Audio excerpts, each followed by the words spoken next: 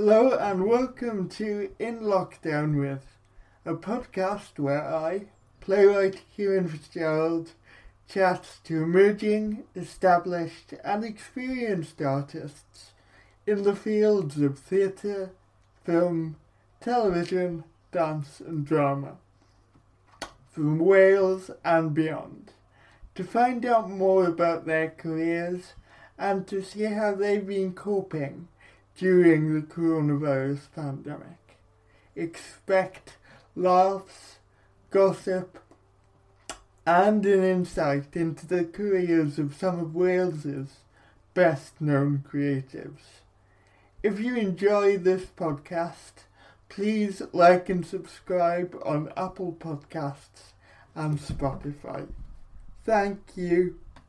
Hello and welcome to In Lockdown with me, Kieran Fitzgerald. Today my guest is Elise Davison, who is the Artistic Director of Taking Flight Theatre Company. Hi Elise, how are you? Hi Kieran, I'm good, thank you, all things considered. It's boiling, it's so hot today. So lovely today, such fantastic weather. I think it's going to be dry for a few days as well. Oh. It's supposed to be the hottest Easter weekend for ages, so Wow. I'll be out in the garden. Yeah, me too. How are you coping with this pandemic then? Well, I think you got to ride with it really and do what you're told and do your bit and trust that everybody knows what they're doing. I'm doing all right actually. I'm doing okay. It's tough at times, but all right. And the show that I was going to direct in May, I'm doing an online version of that, which is really interesting, and I'm learning so much about things that I didn't know. So in a way, it's been a massive learning. So you're still able to do some kind of work on that project, even though that you can't be. Yeah, it's happening. Yeah. Great. I want to start at the beginning and ask you, how did you first get interested in theatre, and what were your theatrical experiences as a child and a young person? So, I don't think I really realised that it was necessarily theatre that I was doing, but from a very early age, I would make my huge family all perform and dress up and do dance routines. I danced and I really enjoyed it, but I think they all dreaded the time at family get-togethers when the words would come out of my mouth. I've got an idea. Let's do a show. And there's photos of all of my cousins, bless them, dressed as rabbits and various things. So I always kind of could say I was doing it from a very early age, doing what I do now. But I was always quite creative in that. But it was dance really that I did until I was at secondary school, and then my drama teacher asked me to audition for a school play, and that's when the kind of theatre bug hit me, and I saw more theatre and got more interested in it, and from then on that's all I wanted to do. But you didn't really consider acting until then. It was always dance for you up until that point. Yeah, I don't think I really realised what acting was really. I danced, and that was it really till then. And you went to the University of Warwick after finishing school. I did, yeah. What did that course give you as an emerging artist? So, I don't think my school really knew what to do with me because I wanted to do theatre, and they were like, oh, I went to a very academic school, and they didn't really know what that meant. So the idea of drama school wasn't really floated much around. It was university was kind of where you went. So I went to Warwick, very excited to go. I thought it would be more practical than it was, even though I think they explained very clearly that it wasn't. In my head, it was going to be more practical, but it was a lot of theory. And then I did a lot of the practical stuff kind of with the various societies that were there, because there were loads of societies. But what it did give me was a really, really good grounding in theatre from back in Roman times all the way through till today. Yeah. So that was really good, and also looking at all the different theatre styles, albeit in a theoretical way, it gave me a really good grounding in that.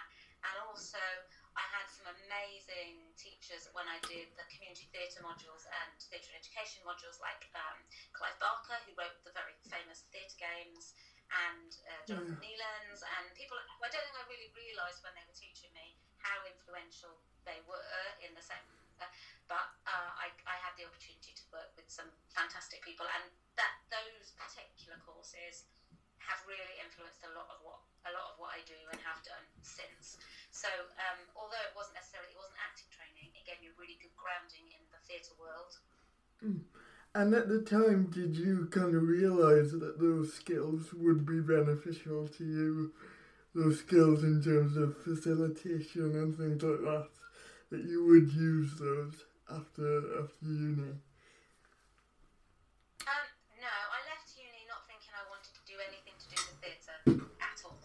I didn't know what I wanted to do, but I didn't want to go anywhere near a theatre, really. So I sort of spent a year not really knowing what I was doing, and then halfway through that year decided that actually maybe I did want to do theatre, and went to drama school. So I went to drama school in Birmingham and did a diploma in acting, which gave me that was just practical, which was kind of what I needed. Yeah. And then I did an advanced diploma that was touring, and it was really tough touring, and it was going to schools and outdoor spaces, and we booked the tour, we did the tour, we kind of did quite a lot of the stage management side of it, so that gave a different kind of really good grounding in the industry. But I left there going, what do I do? What do I leave? And I don't know if I'm going to work again. And so I then went to Central and trained as a teacher in theatre, drama. Right, and did you feel that you kind of, did you feel lost before kind of deciding to go back to Central? Did you not feel that there was kind of a pathway for you or many opportunities there as an actor who just graduated? Yeah, I didn't really know where to go, and I think I panicked because it's a very specific kind of way of living, and I panicked that I wouldn't be able to do that and survive if I didn't have something to fall back on. So although I didn't start teaching as something to fall back on, I actually thought I do want to be a teacher now. Right. About a year into after I'd finished, when I actually was working as a teacher, about halfway through that year, I realised that no, actually, I do really want to be on stage. That's what I want to do. That's where my passion is. I loved teaching. It was in a tough school that I was working in at the time, but I enjoyed working with young people. And so in my head, I thought if I can marry this working participatory element of theatre and this desire I still had to perform, then I'd be happy. But I kind of had to go through all those processes in order to work out what it was I wanted to do. And sometimes it is about the journey and maybe something you thought you wanted to do a couple of years back, you then realise, oh, actually I want to do this thing. I think one of the things that education does really badly is it asks kids at 16, 17 to choose something they want to do for the rest of their lives. And it's like, oh, you've picked that, now you've got to stick to it because those are the A-levels you're doing. That's what you're going to do for the rest of your life.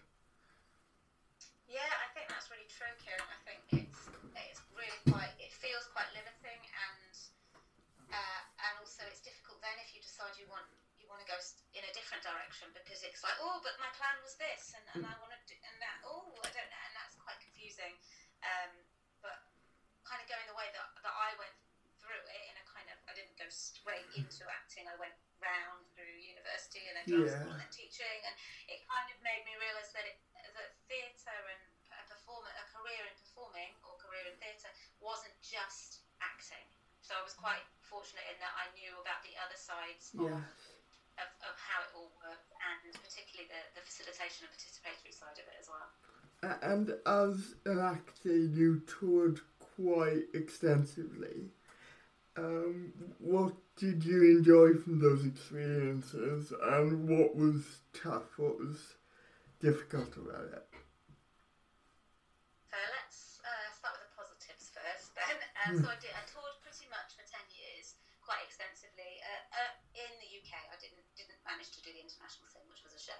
But I, was living out of a suitcase for a lot of the time. So I was like touring and teaching, because my teaching then became a fallback supply work in between touring jobs. Right. But I didn't have to do it then.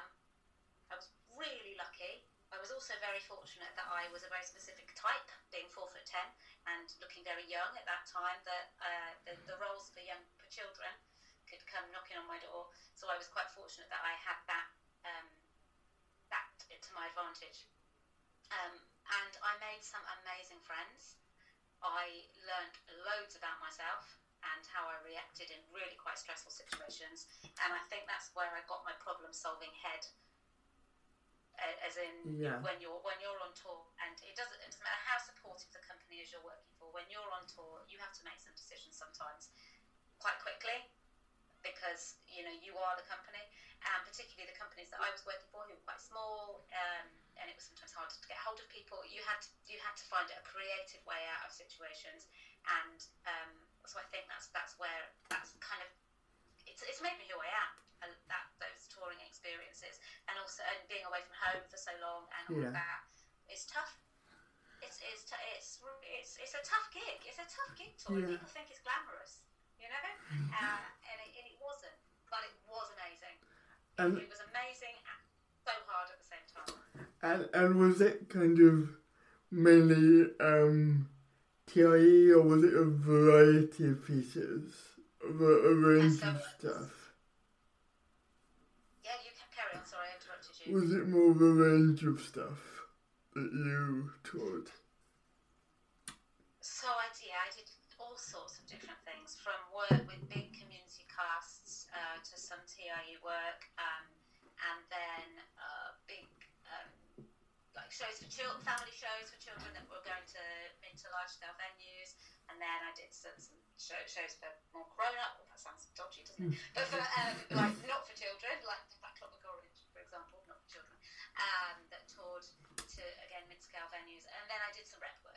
Like I worked at Nottingham Playhouse and toured from there, and then did some number one venues with shows that had come out of the Repertory Theatre. So I had a real range of different stuff. variety of experience. Really lucky. Really. And how then did you become interested in directing? I had done a little bit of directing while I'd been acting. Mainly youth theatre, but I directed a couple of big shows and some smaller ones, and I'd always found it really interesting, but I didn't really know much about it, or how you did it, or how you learn anything about it. I just kind of applied what I knew as an actor to directing at that stage, and I was interested in it, and people used to say that they thought I'd be quite good as a director, but I didn't really want to pursue that. At that time in my life, it wasn't the right time for me to do it. But when we'd set up Taking Flight, although I performed in the first show that we did in 2007, no, 2008, 2007, sorry, my date's getting mixed up, cool. 2007, performed in that one, and then I directed the next show, which was in 2008 or 9, I can't remember which one it was, 9 I think. And 2009. was that the first piece that you directed, the first kind of full-length piece that you'd? It was one of the first with a professional cast. Yes. I'd done some assisting directing before that, but it was the first one that I directed with a professional cast, and it was a massive learning curve, obviously. But I really, really enjoyed it, and that then kind of catapulted me on to apply for emerging director placements at National Theatre Wales, and I had one of those the year after, in 2010, with John McGrath, and after that I had a conversation with my agent, my acting agent, and we decided that I wasn't going to do it anymore. I was really interested in it. I wanted to direct now. I didn't want to perform anymore, and cancelled my spotlight. And I parted on very good terms with my agent, and realised that was what I wanted to do. And then I did some training with Ellen Bowman and Living Pictures to a bit of directing training there and did some more assistant directing and kind of learned along the way and did workshops with John Wright and all of that kind of thing, which have all fed into my practice as a director. And your process in terms of directing, do you have a set process or does it kind of vary from piece to piece? It varies from piece to piece. I think that my job as a director is, of course, to shape the production and all of that, but to bring out the best in the performers. And I think that varies from group to group. Well, I know that varies from group to group, and for me, I don't always know which process is gonna work for which show until I've started the rehearsals. So I'm quite organic in the way that I work. What I do have from all the training that I've done now is a really lovely toolkit of ways that I can approach a text, and it might be that it's a slightly more cerebral approach, or it might be that it comes more from a clowning aspect or more from a physical theatre aspect, and various different ways. But I'm not the kind of director that's like, on this day I do this, and then on this day I do this, and then by this day I will have done that, which I think can be quite infuriating for some people, but it works for me. And I suppose you've got to kind of adapt process anyway, because every day is a different day. You've got different actors, different pieces, and they're going to have a different way in which they work and what works for them as actors, which, if you've got a set process, that might not be compatible with the way that you work as a director. And I wanted to ask you as well, has your background as an actor helped you to develop as a director? Insofar as I worked with some fabulous directors when I was an actor, so I learned from them. I didn't know that was going to be influencing me as a director at the time because I was working as an actor, but I really learned a lot from them about the processes that they used. So in that respect, yeah, absolutely. It really fed into the way that to some of the processes that I use now, and also having that experience of having been a performer and knowing how tough it is on the road, and knowing what a hard job it is and how much is asked of you, and also that there is a time in the rehearsal space when we all hit the wall. You know, we all find certain days when we're just going, I don't know why I'm doing this job, I don't know why they picked me, I don't know, I can't do it anymore, never doing it again, that's it, you know, writers have this, anybody creates this thing. I can identify with that, yeah. But getting through that and remembering why we do this stuff, why we're crazy enough to want to do this for a living, and I think it's really important to remind yourself of that. Definitely. How did you first become interested in inclusive and disability arts? So Beth House and I co-founded Taking Flight in 2007, and it was after a workshop, a week-long residential workshop in West Wales with a charity called the Backup Trust. That's for spinally injured adults. Beth and I had worked together on a number of projects before, both in Wales and in Birmingham, and our paths kept crossing. And then she gave me a ring one day during this workshop. Did I want to run it with her? And we did, but we were terrified. We were absolutely terrified of upsetting the participants, saying the wrong thing, being insensitive, and just generally getting it wrong. And we spoke very honestly to the group about that, and they were really reassuring. And it was one of the most life-changing weeks, I think, of my life for sure. And you know, during that week, we chatted to some of the participants about how they felt about the theatre world and drama, and some of them mentioned that they thought that, you know, it wasn't accessible to them, both in terms as an audience member or being on the stage or even being backstage, that there wasn't anything there. And some of them also mentioned that they felt there was quite a lot of provision for the learning disabled community, but not so much for the physically disabled community as such. But the wrong words to use probably, but that kind of I know. they felt that they, you know what I mean, that they felt that they didn't have as much provision for learning and training, or maybe not as much opportunity. And so Beth and I at the same time went for a little walk around the Stackpole estate, which is stunning and beautiful in West Wales. And I'd just been working up in Scotland with a company called Theatre Wild, where we'd been doing Shakespeare on the edge of mountains and in lochs and all over the place in the wild. Wow. And so that was still in my head quite. And as we were walking around, we both were really struck by how you could make something really amazing, promenade Shakespeare in this estate, because it was really accessible as well. So it was wheelchair accessible, and we thought this would be great. Why don't we marry these two things that we've suddenly become interested in and apply for some funding to do a show? And we did, and we got it, and then we had to do it. And with Find How Taking Flight started, that show was then performed.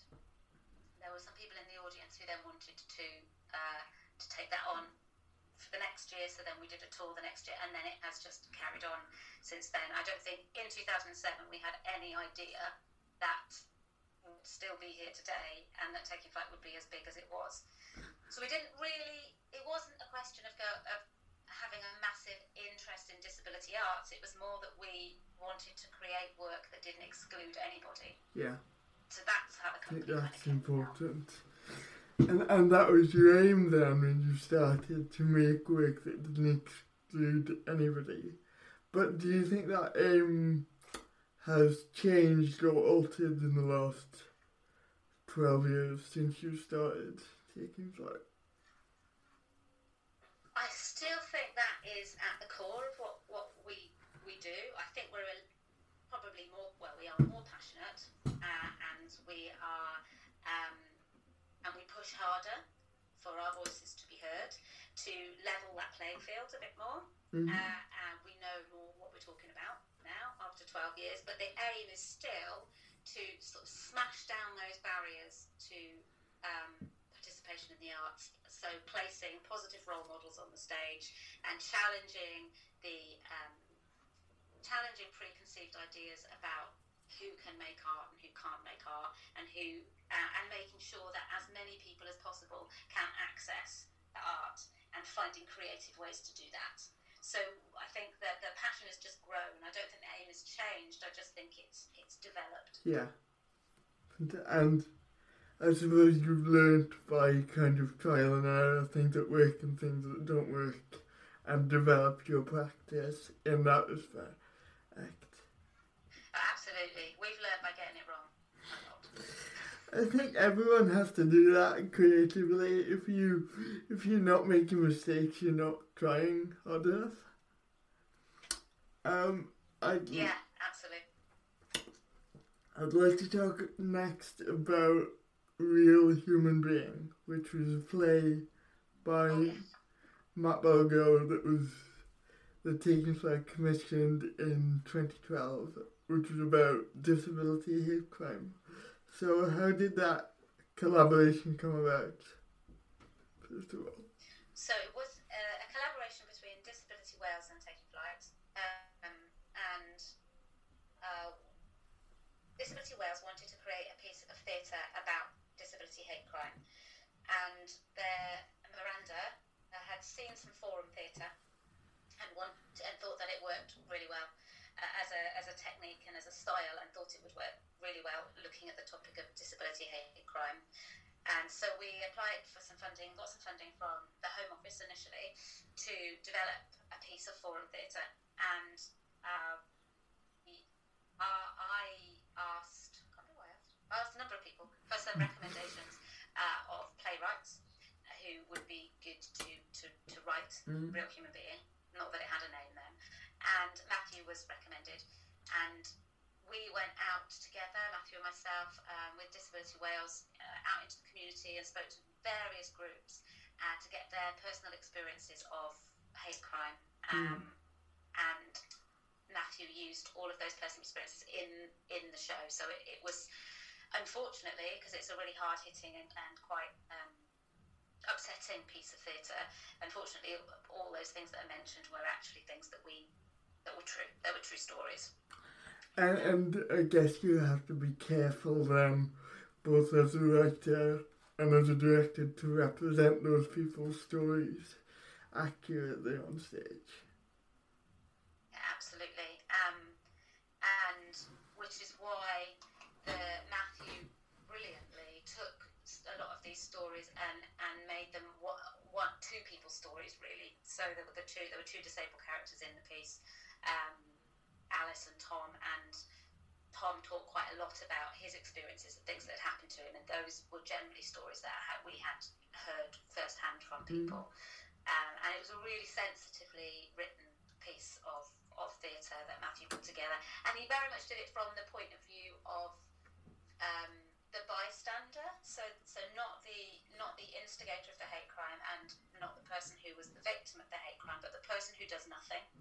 And we thought that was really important because it was touring to schools, and we thought, most people aren't the instigators, and hopefully most people aren't the victims, but the person that these young people might be able to identify with would be their bystander. So what we wanted to do was to create a situation through Forum Theatre that they could feel empowered to explore the ways that they could intervene and to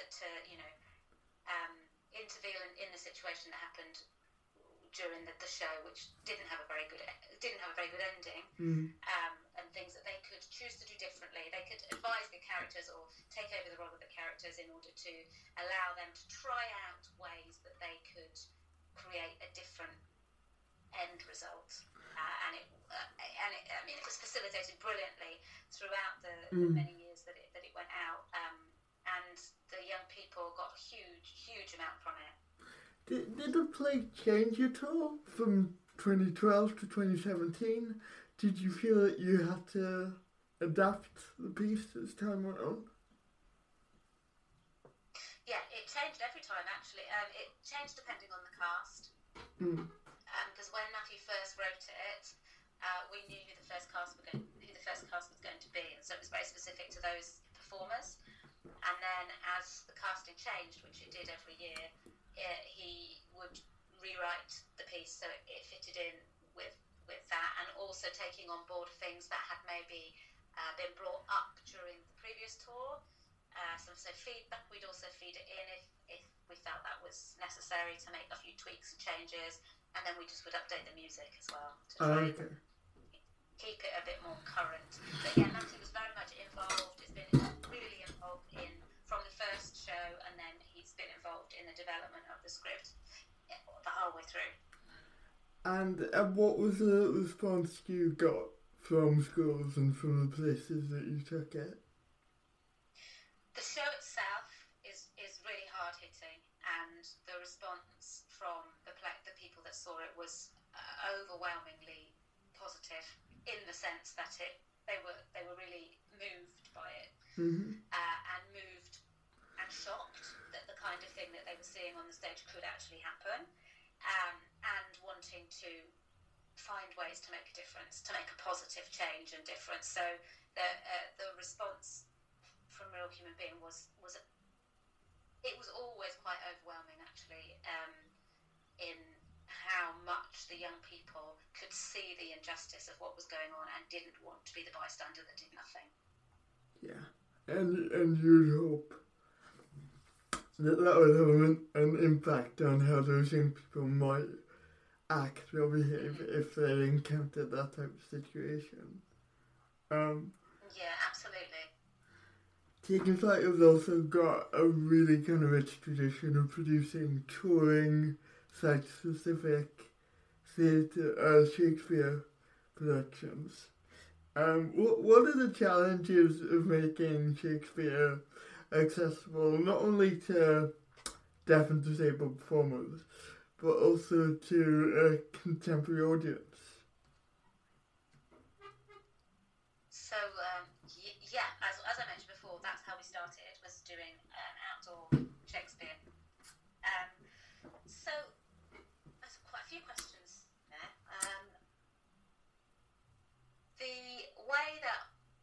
we'd approach the Shakespeare text. Wouldn't be to modernise it. The language would still stay the same, but to find a world within that piece of theatre. So find a world within that story. So, for example, As You Like It was very much in my head kind of it was connected with the kind of fairground and that kind of world. And with Romeo and Juliet, we moved it to be connected with the school system and in the 1960s. So, we'd play around, as you can with Shakespeare, and everybody does this. I'm not inventing a wheel here.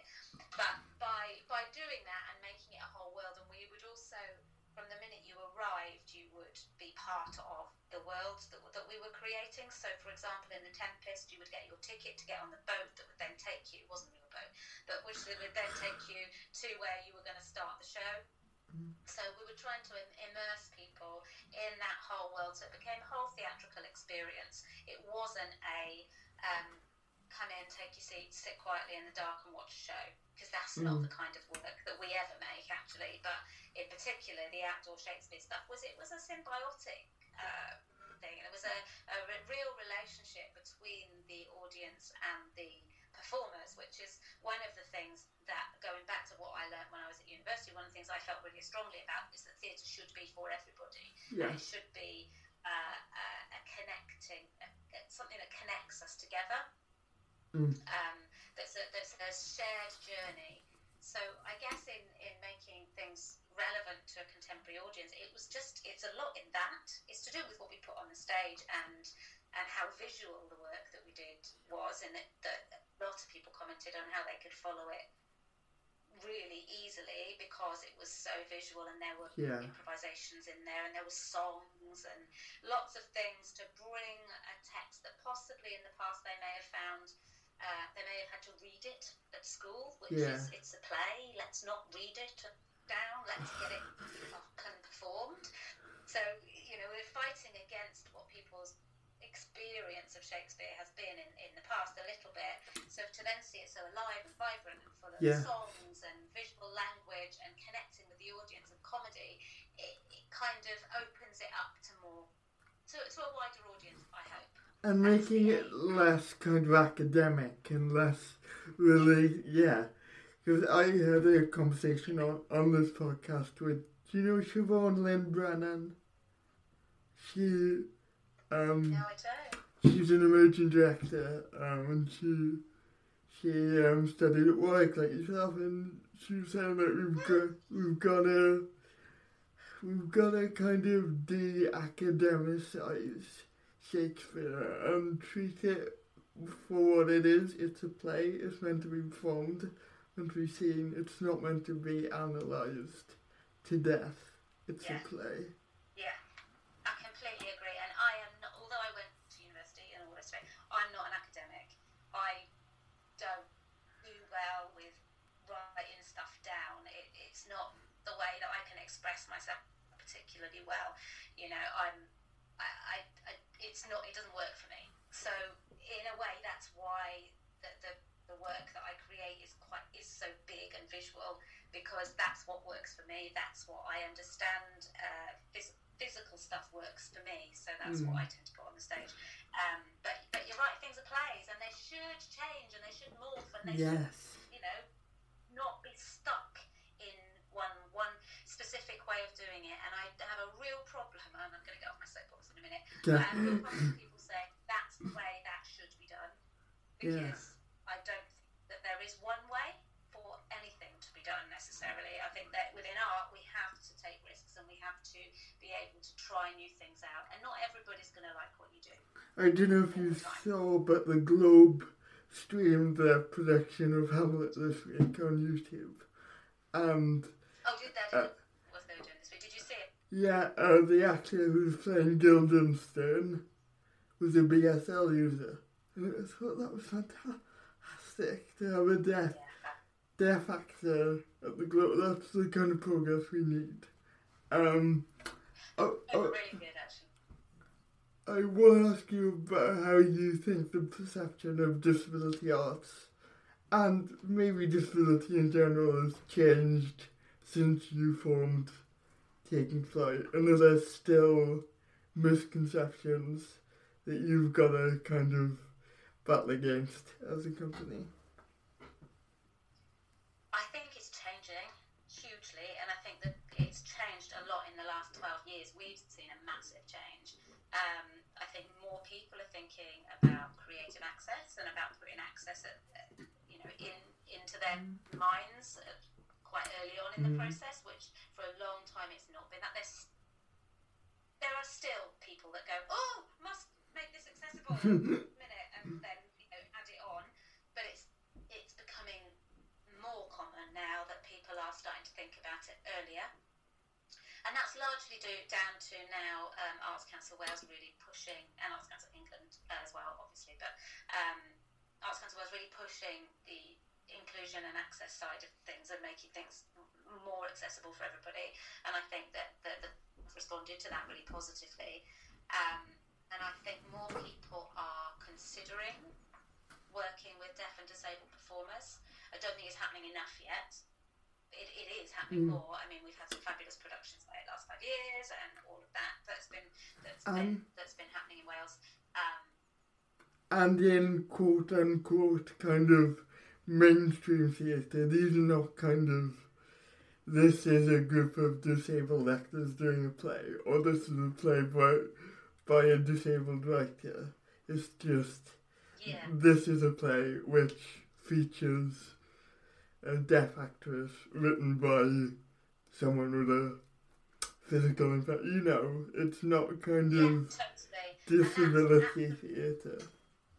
Yeah, and that's completely what how we've always sort of described our work has been that we don't tend to use the word inclusive about our work. We do sometimes, but we don't promote it in that way, because that's not the driving force in the production. The production is high quality production, but happens to be inclusive and happens to have access at the heart of its creative process. It's not like, it's exactly what you said, just echoing what you're saying. And so the more we see this in mainstream, the more it becomes commonplace. And that's really exciting, and I do think it's happening. I do think it's starting to happen. I think it's slow, but it's positive. I think the ground's fertile for it. I agree. I think there's definitely an upwards trajectory there. Are there still kind of misconceptions that you face as a company? Yeah, I still think people don't necessarily know how to market inclusive work. I think that's tricky. That's hard to do. I think the conversations are starting to happen more between the companies and the venues. But I think that there's still a bit of a preconception of what work for deaf and disabled artists will be. And like venues going, well, who do we promote it to? And you're like, well, everybody. Yeah. It does. Yeah. It's inclusive. So yes, let people know that it's accessible, but you don't need to just go, well, that's just for those people.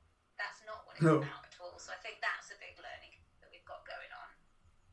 Yeah, I completely agree with you there. Can we talk about You've Got Dragons, which was a lovely show that you did? Yeah. And you adapted the book with Sam Bees, is that right? I did, yeah. What was what was that process like?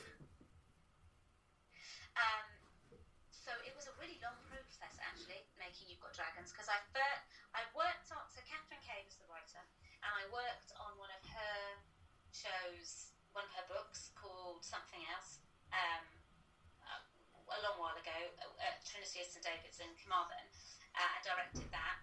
And then Catherine then sent me over You've Got Dragons and suggested that I did something with that. So the next time I was working in Carmarthen, I did that, and it had its first kind of outing, so to speak, there. And when I was working on it, I kept thinking, this is really a show that has got a longer life. So I really believed that it had.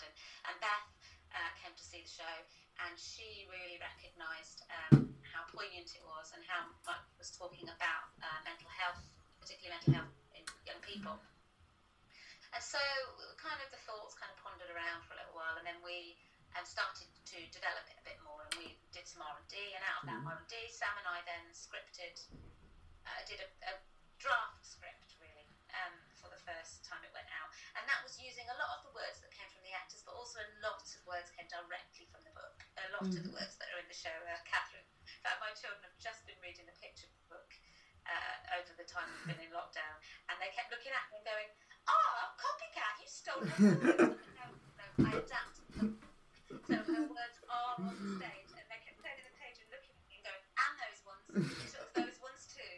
So it was, Catherine's words, and then Dan took those words and made them into beautiful, beautiful songs. Dan Lawrence, fantastic. And Sam and I twisted it. Sorry, what were you saying, Dan? Dan Lawrence is fantastic at what he does. Oh, he's fabulous. He's brilliant. And so he was a massive part of putting that on the stage as well. It was a real collaborative thing. All the actors that have worked on Dragons, and there've been lots of different teams because it's been out for quite a while now, have brought something different to it. And each time it goes into rehearsal, it morphs and changes. And we're lucky because Sam's in the cast, and I'm still directing it, so we can go back to the page and change the script around a bit. So it's a beautiful show. It's a show that I love, and I loved adapting it. And Sam was a wonderful person to work with on that. And it's about kind of mental health, a kind of metaphor for anxiety, and do you feel that that's a good way to kind of introduce really young audiences to those types of themes and open up kind of conversations in a very kind of early way about mental health and that sort of thing? Yeah. I was quite scared, nervous, not sure about how it would be received, because it was about such a sensitive subject matter, really. And we spoke with one of our boards of trustees, Sarah Rees-Jones, who's a clinical psychologist, and so she advised us a lot. After the first production, she came on board with us and helped us to develop a workshop that accompanied the show. What we hoped to do with the show was to open up the conversations. So, like you said, to give a vocabulary, a language to talk about quite a tricky subject matter. And so the metaphor of the dragon, that is your mental health, and sometimes the dragon gets really quite big and out of control, and we need to find ways to try and get the dragon to kind of come back to a reasonable size again. The dragon never disappears because it's our mental health, and it's also really important to us that we have those things that tell us when something doesn't feel right, that keep us safe. So they're really important things to have there, but we don't want them to get so big that they're starting to control us. So it explores one child's journey, and the feedback we had from lots of parents was that it was a really helpful and interesting way to kind of get that subject talked about, something that wasn't not mentioned. And then the workshops that we created, the dragon taming workshops, were really practical, creative ways to look at, combating anxiety, which things like making a glitter jar and thinking about your breathing, and that was developed and ran alongside the show, and again would kind of settle out as we went, and we toured all over with You've Got Dragons, and hopefully it will be back again soon. But the feedback we had from the show and the workshop were really overwhelming, actually. It's really, really good when you can see that something you made has made an impact or made someone think in a different way. And I haven't seen the show, but if it tours again, I would love to come see it. Now, very excitingly, this January, Taking Flight Youth Theatre started, which is a youth theatre for deaf and hearing impaired children and young people, which is based at the Wales Millennium Centre in Cardiff. So how did you decide to start the youth theatre, firstly? It's been something that Beth and I wanted to start for a long time, for a number of reasons. Probably initially it was because we work with deaf and disabled performers all the time, and a lot of the deaf performers that we were working with, we had to go outside Wales to find them, and we were wondering why there weren't any deaf performers in Wales that we could work with, and thought that looking at places like Definitely, who have a youth theatre in London, looking at the training ground that provides, and a lot of the actors we were working with had come up through Definitely, they trained there, and we really, I mean, it's a massive passion of ours that what's lacking and what is needed to make our theatre world more diverse in terms of working with more deaf and disabled performers is training. There isn't enough accessible training available. Until there is, it's going to be very difficult for us to make that playing field that I keep talking about a little bit more level. So this was a really important step for us to have a youth theatre that provided a base for young people to learn the skills about theatre and to gain confidence, so transferable skills, so yes, theatre skills if that's what they wanted to do, but also transferable skills that they can use in their everyday life. But then coupled with that, when we were doing You've Got Dragons, we realised that the research has shown that like 2/3 of deaf young people suffer from poor mental health, and quite a lot of that is down to feeling lonely or isolated or because of communication breakdowns. So it gave us even more reason to want to start this youth theatre that was also kind of plugging a gap in a way that would provide a network and a place for young people who are deaf and hearing impaired to be with other people who may have found themselves in a similar situation as they did, but also to have a leader, and we are very, very lucky to have Stephanie back as our leader of the youth theatre, but to have a leader who is deaf and is a really, really positive and inspiring role model. So there was many reasons for starting it, and it has been one of the most brilliant things that we've ever done, and the young people that come to the youth theatre are absolutely phenomenal, and they continue to I mean, you volunteered for us. I do, and just the atmosphere in that room is fantastic. Just the joy in that room, and when you see those young people just enjoying themselves, exploring and doing things that they wouldn't otherwise have had access to if it wasn't for Taking Flight. It's an amazing thing that you've created an atmosphere like that in about 10 weeks roughly, is it? Since it's amazing. That amount of time, but I mean that's Steph and Anna and all the volunteers you've created. That it's phenomenal. We've set it up, but it has flown and grown because of the people who are running it, and they are absolutely phenomenal. Very, very lucky to have all of you. And what are your future aspirations for the youth theatre? How do you see it kind of growing and expanding? I think the young people would be able to answer that better than me. Okay. I think the future of the youth, I mean, it's funded by BBC Children in Need for 3 years, so it's secure for a certain amount of time, and I think the young people will dictate the future of where that goes, and we will do everything that we can to enable where they want it to go for it to go there. And the future of Taking Flight more generally?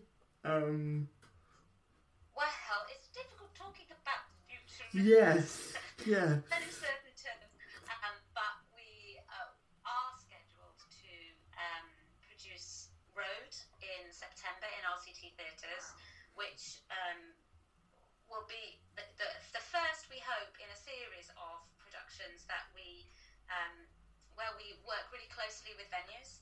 So we work very closely with the venue so that when we have gone, that the venue is ready to programme more inclusive and accessible work, so that they feel really confident to welcome a more diverse audience, and that then we will return again like a year later. Yeah. And the plan for us is to build more and more venues like that, but by doing more focused work with the individual venues rather than touring around and doing one date in a number of venues, never really building that relationship. So it's a lot more for us about building our relationships with venues and diversifying our audiences in that way, and putting more great texts on the stage with creative access at the heart of what we do, running more symposiums, translating You've Got Dragons into Welsh. That's another big thing we want to do. I mean, if you need a hand with that. Yeah. Oh, there we are. Thank you. I'm going to hold you to that. And we're working with Steph on her project, I Said I Love You, which is about Welsh language and BSL, love story, looking at the two languages and the two cultures. That's scheduled to happen in November, and a number of sort of R&D projects that are kind of bubbling away. Cool. So there's a lot there. It just might all have to happen a little bit later. It's fine. It will happen at some point. And finally, what advice would you give to someone who's just starting out in the industry? Right now, it's a tough time. It's not usually this tough. Like if we think about what's happening right now, it's a really tricky time to be thinking about starting out. It will get easier. We just get through this bit, and it will be easier. But taking the lockdown out of the equation, my advice would be to see as much theatre as you can, to read as many plays as you can, to access any free resources that you can, do workshops, chat to people, keep personally developing stuff and new skills, and don't see an audition rejection as a rejection of you, because it isn't. It's a lot more complicated than that, and I know it's just really important that people know that it's very rarely down to not being good that you don't get a job. It's down to who works best together in this way and that way, and I know from being an actor how hard that is to understand from the outside, but it's really, really true. So don't let those knockbacks become a personal thing, and you enjoy an audition as a way that you can show the best of you, because that's what a director wants. They want to see the best in you. They don't want to see you mess. Not there to trick you. They want you to do your best. So just go in there and just love that opportunity. And when you have a job, enjoy it, and don't always worry about the next one. Thank you. Because that's what I'd say. Thanks, Elise. That was great. Thank you for listening to this episode of In Lockdown With. The podcast is written, produced, and curated by me, Kieran Fitzgerald. Thank you to all my guests for taking the time to appear on the show. If you enjoyed this episode of In Lockdown With, please consider liking or subscribing on Apple Podcasts or Spotify. And I'll see you next time for another interview.